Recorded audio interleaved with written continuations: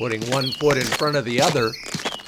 It's the reason we go outside, camping in a tent, trailer, or luxury yurt. We're out and about, and I'm Scott Linden of RVTravel.com. Once you're settled, shake off the road dust and get your body firing on all 8 cylinders with a short walk. Here's your excuse. Get the lay of the land. Walk to the check-in kiosk. Reconnoiter the campground for trailheads.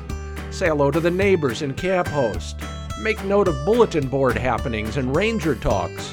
Find the best route to the restrooms and showers before dark. And it's a great warm-up for that mountain peak that beckons. Or not.